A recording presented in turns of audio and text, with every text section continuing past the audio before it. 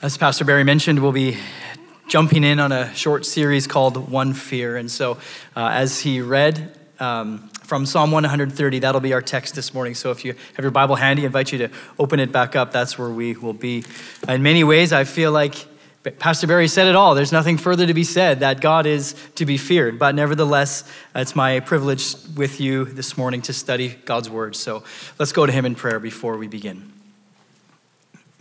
Lord, as your people, we recognize our own weakness, our own fragility. Lord, I pray that we would find confidence and courage in your word. Lord, that we wouldn't cower from the life that you've called us to, but Father, that we would be strengthened and emboldened by it. And so as we, Lord, begin to study your word, I pray that your spirit would speak to each one of us. Father, that your word would penetrate deep into our hearts. Father, I have thoughts and things prepared, but Lord, I pray that your word would transcend all. Father, that your timeless, ageless word, Lord, would give us life and give us hope in these days, I pray. Amen. We all have fears. I know you do, because I do. And if I'm like you, then surely you do as well. Sometimes our fears are rooted in an experience. Sometimes they're rooted in hypothetical, like maybe you have this irrational fear that really is not very likely, but you're afraid of it anyway because that would be terrifying. And that's okay. Fear is a normal part of life. It's an interesting thing because fear so often will drive a lot of what we do, whether it's a hypothetical fear, something that's not very likely to happen, or whether it's as simple as a spider. You're driven by your fears one way or another. And one time I was about grade 2 or grade 3, I had a fear of, not of water, but of fish in the water. I could handle fish out of the water, but I couldn't handle fish in the water if I was in the water with them. And I had this fear that fish ate feet. And so I was worried that my feet would get eaten. And as a boy, this was a challenge for my parents. And so one day as we did oftentimes on summer days, we'd go to the lake with our boat. And as I was getting ready to go in, I liked being on the water as long as I didn't have to go in the water. My dad took it easy on me, right? But as I was getting ready to go onto the flotation device on the water, my mom pushed me into the water to help me overcome my fear. And I can tell you it eventually worked later in life, but in the moment, it definitely did not work. So I've chosen different fear-conquering strategies with my kids. But nevertheless, my mom had good intentions. But it's an interesting framework for how we handle our fear, because sometimes we believe that if we just simply face our fear, we'll get over it. But you'll quickly find that there'll be another fear. And maybe there will be fears that you can't overcome. And fear drives, as I said, a lot of what we do. So whether your fear is spiders or swimming with fish, or whether it's being exposed, or whether it's commitment, or whether it's being vulnerable with somebody, whatever your fear is, we handle it in such a way where, generally speaking, if we can manage it, we're okay. If we can manage our fear and bring comfort to ourselves by not doing those things, then we'll just carry on. And if no one finds out that little Andrew was afraid of fish, then it'll be fine, because fish, I learned, don't actually bite your feet. But we like to seek comfort. Our text this morning, though, in Psalm 130, we'll be focusing primarily on verses 3 and 4, also speaks of fear. And I'm convinced it's a different kind of fear than a fear of fish or a fear of spiders or a fear of any other earthly thing. Our verses are, verse 3 and 4, "If you, O Lord, should mark iniquities, O Lord, who could stand? But with you there is forgiveness of sin, that you might be feared." So what does it mean then to fear the Lord? I think there's some component to which this will remain a mystery to us. And I don't mean mystery in the sense that we just have to guess, or that we'll never understand what it means, so we shouldn't try. No, I think we should try. I think the scriptures do tell us what the fear of the Lord means. When I say mystery, what I mean is we will maybe never fully understand it until we're united with the Lord himself. We will continue to be learning what it means to fear the Lord. But throughout the Bible, throughout the New Testament and the Old Testament, there are hundreds of references to this idea of fear. Fear of other things, most of them are to do with the fear of the Lord. There are hundreds of them. And oftentimes, most of them, the fear of the Lord is described as a posture of worship. It's a posture of approaching God the Father with reverence. And it's in contrast to something else. And so what you'll see is fear not something or someone, but fear the Lord, or fear me. An example of this is in Deuteronomy chapter 6, where God is giving the law, giving instructions, commandments to his people, Israel. They're getting ready for life as God's people. And in Deuteronomy 6, God through Moses says, "It is the Lord your God you shall fear. Him you shall serve, and by his name you shall swear. You shall not go after or fear other gods, the gods of the people who are around you, for the Lord your God in your midst is a jealous God." He'll also say, don't intermarry, don't serve their gods, don't be like them, lest you fall away from the fear of me to the fear of other things. Don't run after anything else but to me. And as we see throughout the history of the Old Testament, the nation of Israel had highs and lows with that, didn't they? There were times where they feared the Lord, things were going really well, and there were times where as soon as they began to compromise their fear and their love for the Lord, that they began to go astray, and the Lord would give them up to their sinful desires. He would give them up to their rebellion. But the call, nevertheless, is for God's people, which includes you and I, to fear the Lord. An example in the New Testament of this, where Jesus says, "Fear not, but fear me," is when he's preparing his disciples for the work of the ministry. And as he's doing this, he tells them, he's giving them instructions, he's giving them a heads up. In other words, know before you go. He's giving them all of the heads up on things that'll happen. He says, you'll be hated. He says, people will hate you. They hated me. They may close their door on you. You may be hungry. There will be persecution, slander, and opposition that comes. It is a high cost to be my disciple. And he says this in Matthew chapter 10, "Do not fear those who kill the body, but who cannot kill the soul. Rather, fear him who can destroy both body and soul in hell." In other words, don't fear them. Don't fear what people could do to you, any kind of earthly thing or earthly authority, but fear me. "Are not 2 sparrows sold for a penny?" Jesus goes on. "And not one of them will fall to the ground apart from your Father, but even the hairs of your head are all numbered. Fear not, therefore, you are of more value than many sparrows." In other words, fear not, fear me. I will be with you. Or what about in the book of Mark chapter 4? It's recorded elsewhere, but in Mark chapter 4, it's a scene which you know well, where the disciples and Jesus are in the middle of the Sea of Galilee one evening sailing across, and they're overcome by an unexpected windstorm on the Sea of Galilee, which is prone to some pretty significant storms. But with wind howling and waves crashing, Jesus somehow is able to sleep. And so he's in the stern of the boat, and Mark's gospel records it as him sleeping in the stern of the boat with his head on a cushion. And his disciples are completely terrified of their life. They're in peril. Waves are crashing over, the wind is howling, the boats are taking on water. And what happens is they approach Jesus and they go, "We're doomed. We're terrified for our lives." But they come to Jesus, they wake him up, and they tell him what's happening. It says this in verse 39 of Mark 4. "He awoke and rebuked the wind and said to the sea, 'Peace, be still.' And the wind ceased. And there was a great calm. And he said to them, 'Why are you so afraid? Have you still no faith?' And they were filled with great fear and said to one another, 'Who is this then, that even the winds and the sea obey him?'" You see, it started with them fearing for their lives. Their lives were in the hands of the storm. I would be terrified. If you've ever been on a boat in the open water, even here, it's terrifying. You fear for your life at times. And this was the case for them. They feared that their lives were in the hands of this storm, which of course was out of control. But in a moment, no sooner did the waves stop and the winds stilled, were they very afraid, as Mark tells us.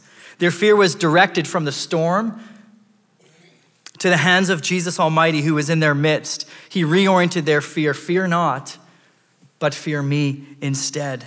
The disciples neglected, and Jesus so graciously reminded them time and time again that their lives were in the hands of him. So was the storm. And every other human authority and power is in the hands of God Almighty. They had no reason to fear but God himself. And so the fear of the Lord is a different kind of fear. It has to be. Because if the Bible calls us to fear the Lord, surely that can't mean to cower away, to recoil from something that makes you afraid. Fear of the Lord in the scripture is something quite different.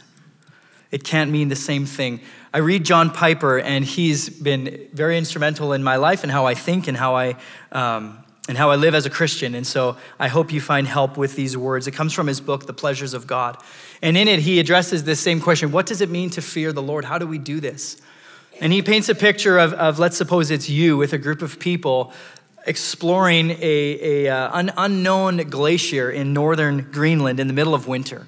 And it's a spectacular view. It's marvelous. It's wonderful when out of nowhere comes a snowstorm where suddenly what began as great joy and great awe turned into sheer terror, where you were moments and inches away from just being blown off the edge of one of these cliffs.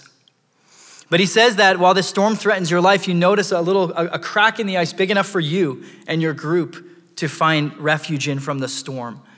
And he describes you watching the rest of the storm with a kind of trembling pleasure from this cleft as you watch the power and the terrible might of this storm blow over you while you're safe. And he says these words, I hope you find them helpful. At first, there was a fear that this terrible storm and awesome terrain might claim your life. But then you found a refuge and gained the hope that you would be safe. But not everything in the feeling called fear vanished from your heart, only the life-threatening part. There remained the trembling, the awe, the wonder, the feeling that you would never want to tangle with such a storm or be the adversary of such a power. You don't want to be in the storm, you want to be freed from it. He goes on and says, the fear of God is what was left of the storm when you have a safe place to watch right in the middle of it. Oh, the thrill of being here in the center of the awful power of God, yet protected by God himself.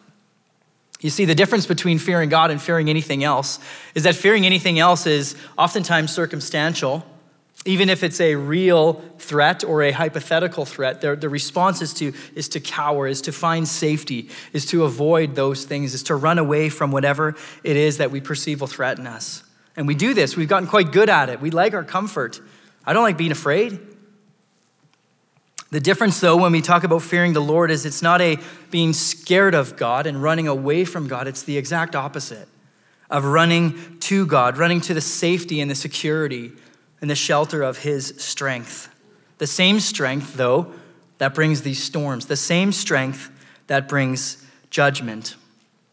And so as we go, I have two kind of hooks we'll hang our thoughts on this morning together, and I'm calling them two essentials. They're two essential conversations that I think we need when we discuss the fear of the Lord. They are God's goodness and our worship. We can't neglect either of those two. Well, it's a big conversation. There's more. We could spend a year on this topic, but there's at least two things I want to discuss together. That's God's goodness and our worship.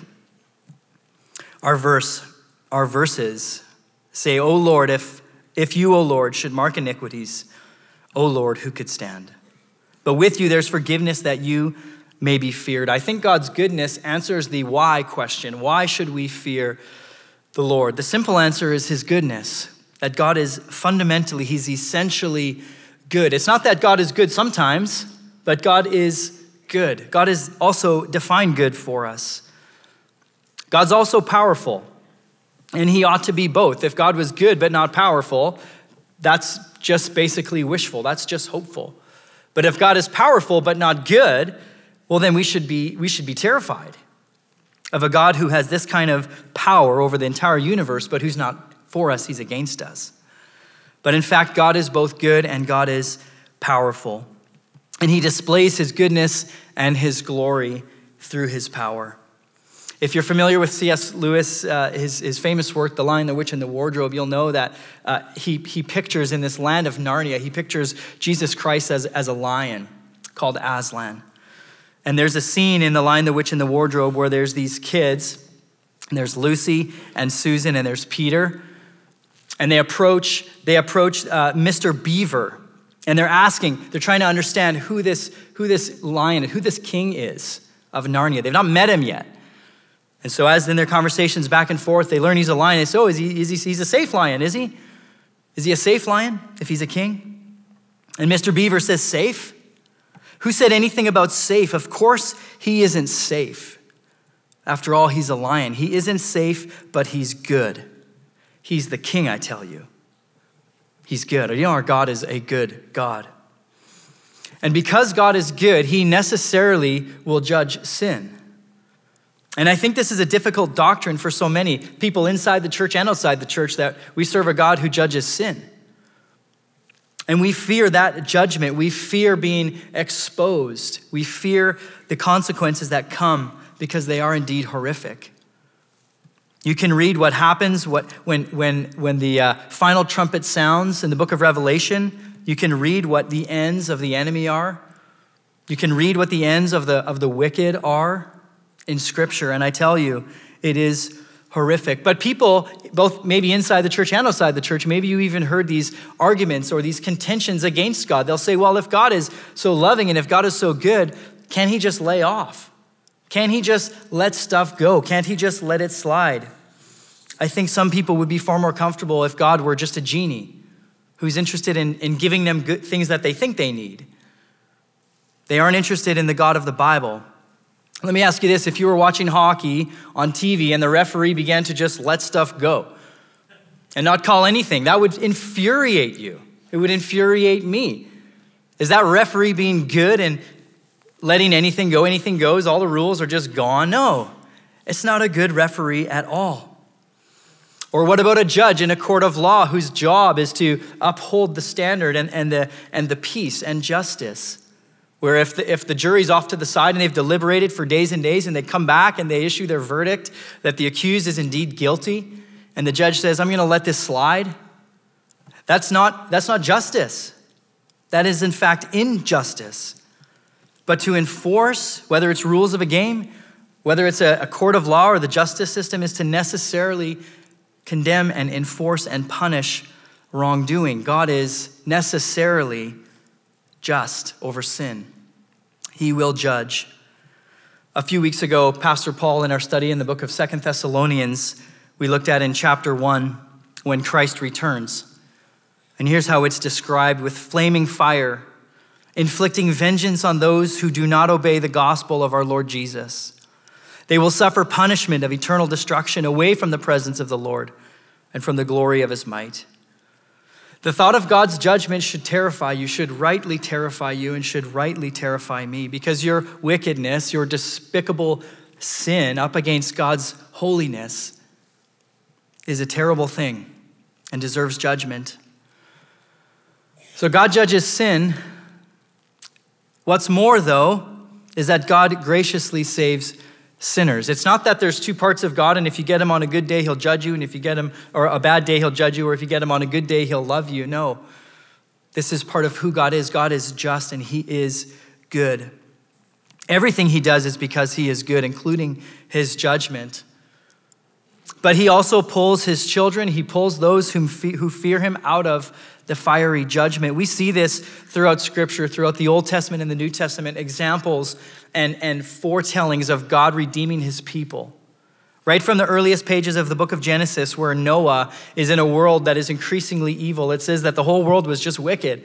Everything they thought, everything they did was just increasingly wicked, and God says enough. He pulls Noah, he plucks him out and sends a flood to restart, to destroy everything that has life and has breath. But he preserves Noah, and he tells him that, and he's faithful to his covenant. He gives Noah everything he needs. He gives him the wood, the strength, the stamina, brings the animals his way to start over. He pulls them out of the destruction. Or what about when Abraham has no descendants at all? Doesn't even have any kids. He doesn't even have hope of having kids, him and his wife. And God makes him a promise that he will have indeed a son, and he'll have descendants, and he'll become a nation. And through their family, God will bless the whole world. But they have no kids. That's impossible. But what we see is that through history, through time, God reveals, and he's faithful to his covenant. And as they're fleeing from the city of Sodom and Gomorrah that is burning up with fiery judgment, God spares them once again. And they receive the blessing. Or what about Moses, who's singled out him and his brother Aaron to lead the nation of Israel out from the captivity, the slavery they're in for centuries in the country of Egypt. Through Moses, God rescues his people once again. And once they're rescued, God gives his people the law, which is another way by which his people can be saved. They can be made right from the throes of their sin. They can receive forgiveness. Not a full and ultimate and final forgiveness. We'll see that that comes through the person of Jesus. But all of these things are a foretaste of God's once and for all eventual deliverance for sin, for the penalty of our sin for me and for you. My point is simply this, is that sinners, you and me, have rightfully deserved, we've rightfully earned ourselves a one-way ticket from God's separation to eternal torment and destruction, where we receive the due punishment given to us for our sins. Again, because of God's goodness, because of his holiness, because of his set-apartedness. But it's his infinite grace and his mercy that also buys us back. When you place your fear in the Lord, he will buy you back from your destruction in that cleft of his own heart. It says in 2 Corinthians 5:21, for our sake, God the Father made him, Jesus the Son, to be sin who knew no sin, so that in him we might become the righteousness of God. God's children, we exchange all of our fears on this side of eternity for one single great magnificent fear, who is Jesus. Paul says elsewhere in Ephesians chapter 2, but God, being rich in mercy because of the great love with which he loved us, even when we were dead in our trespasses, made us alive together in Christ. For by grace you have been saved. Because of God's goodness, he is gracious. So wherein God looks upon you and me, our despicable sin, he reaches in, he spares us from its terrifying consequences, namely the separation from him, and he invites us back into a life with him because he is good. We've been made alive through Christ. So there's a little bit about God's goodness, which answers the question, why should we fear God? But the question still needs to be answered, how do we fear God? How do we do this? If you've ever had Christian conversations with friends or with people you go to church with, they'll say, I just want to love God. I don't want to fear him. He's supposed to be good, and why would I be afraid of him? How do we fear God? You can imagine, for a moment, if you can imagine that you live in centuries and centuries ago in a world with castles and kings and queens, in a medieval kind of world, and you're a peasant in your filthy rags, and you have a request for the king, you'll with fear and trembling approach the castle, if they even let you in at all. But suppose you have your moment with the king. As you approach that throne, you will fear and tremble, making your request before the king. You're not even clean. You're in your rags. You have nothing. You're hungry and you're empty. But imagine, though, that king is your dad. He's your father. You still approach the throne room with that same level of fear and trepidation and awe and reverence. But if the king is for you, if the king loves you, well, that's a different thing altogether, isn't it? If you know that the king is good, it will change your approach. And God is good. I think, though, there's wrong ways to fear. One author calls it a sinful kind of fear.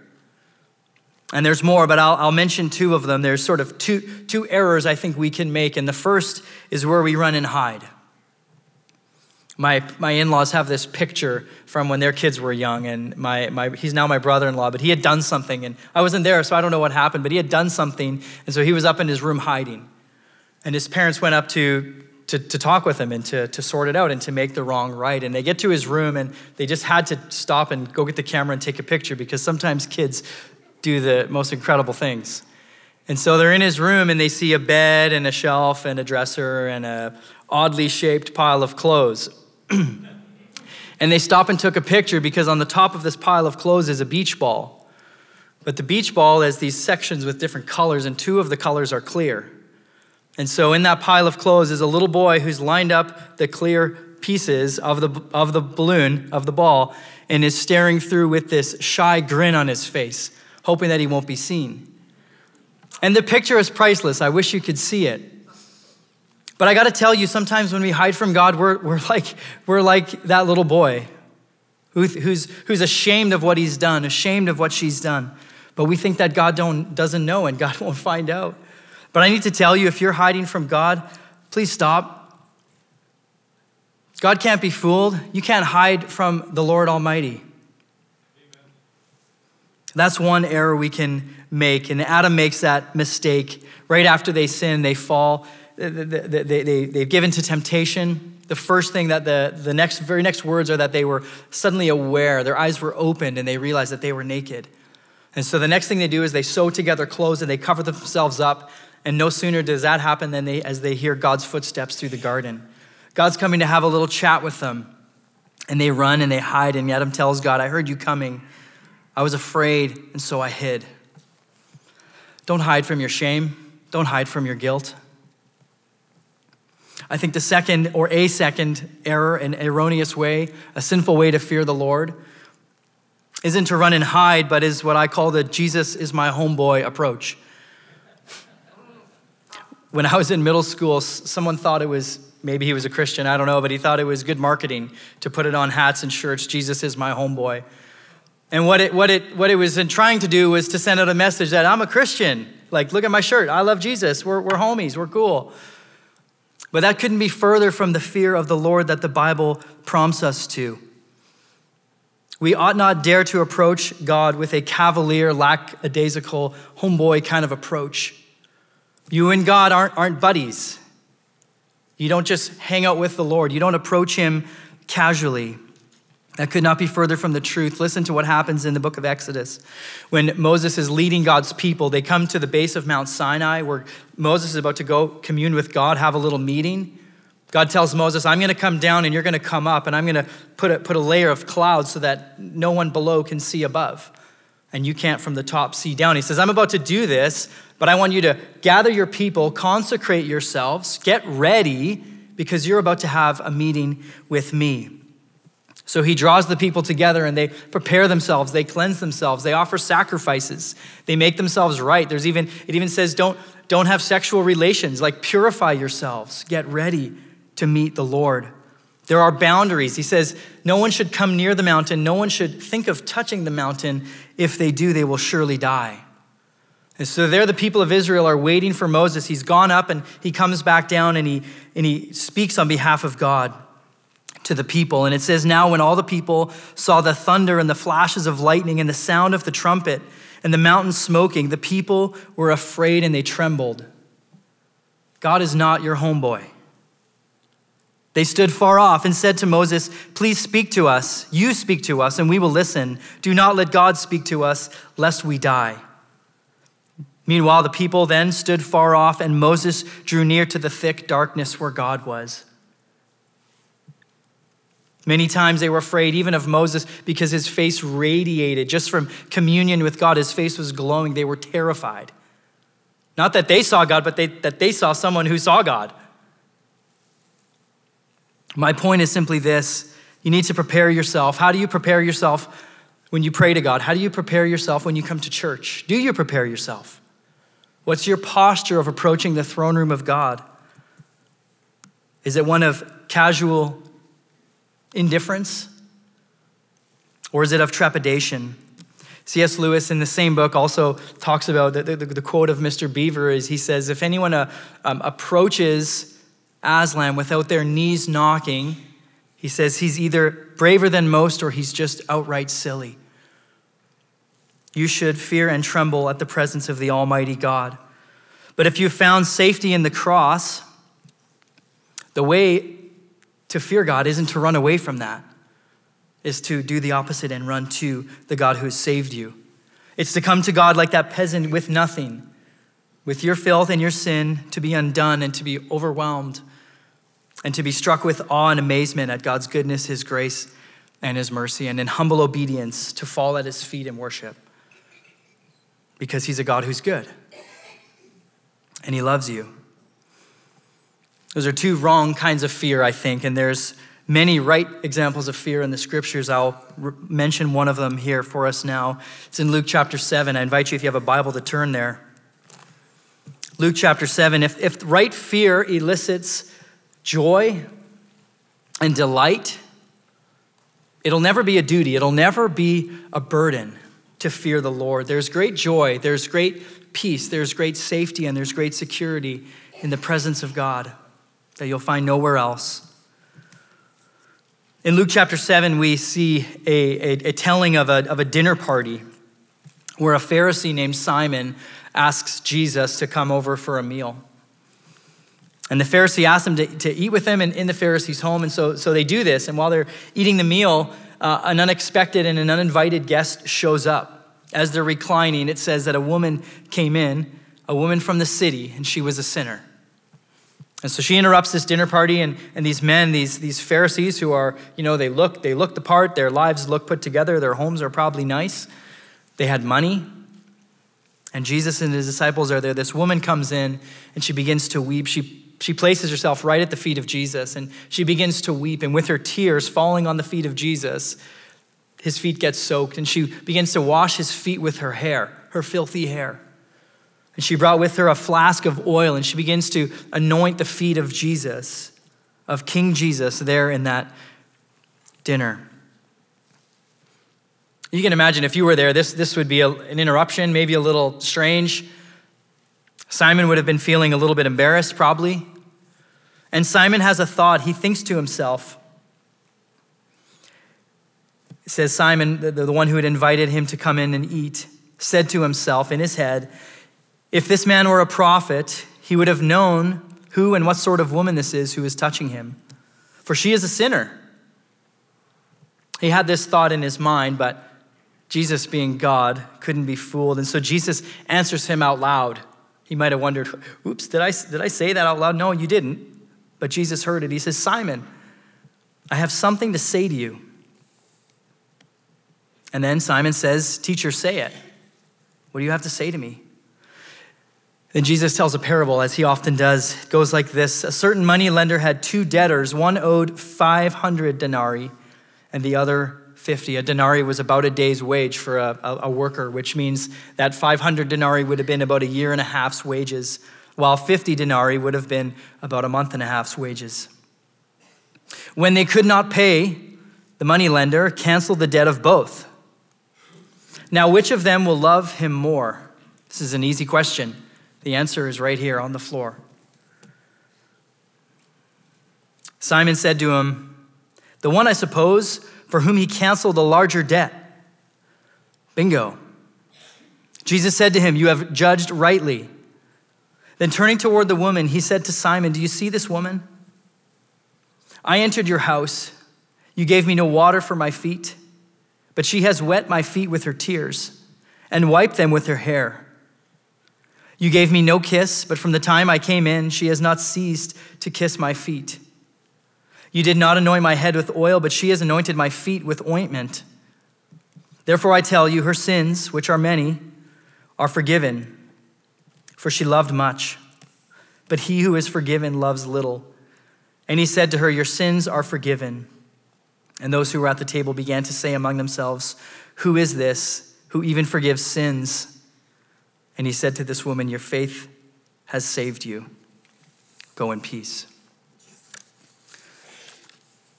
Which of the two feared the Lord? How do you know? Between Simon and the woman, who loved the Lord? The answer is simple. It's the one who is forgiven of much. How much have you been forgiven? Worship is your heart's overjoyed response.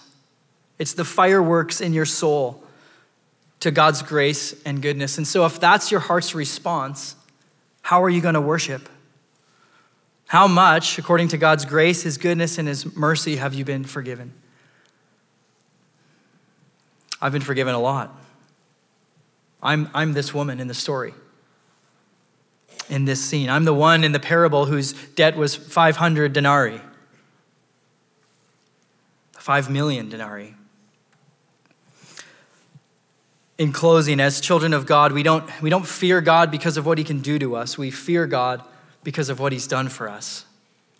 We fall to our knees like this woman, and we serve the Lord.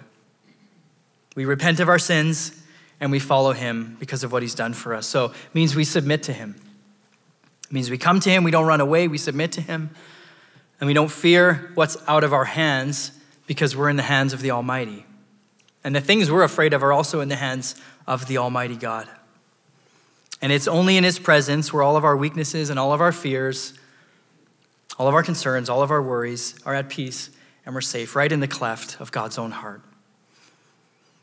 So in a moment, we'll take the Lord's table together. I want to give us a few moments of thoughtful reflection and contemplation. And so behind me will be the verses 7 and 8 of Psalm 130, which are kind of the full fulfillment of this forgiveness. So I ask you this question: how much have you been forgiven? Let's take some time together and still our hearts before the Lord.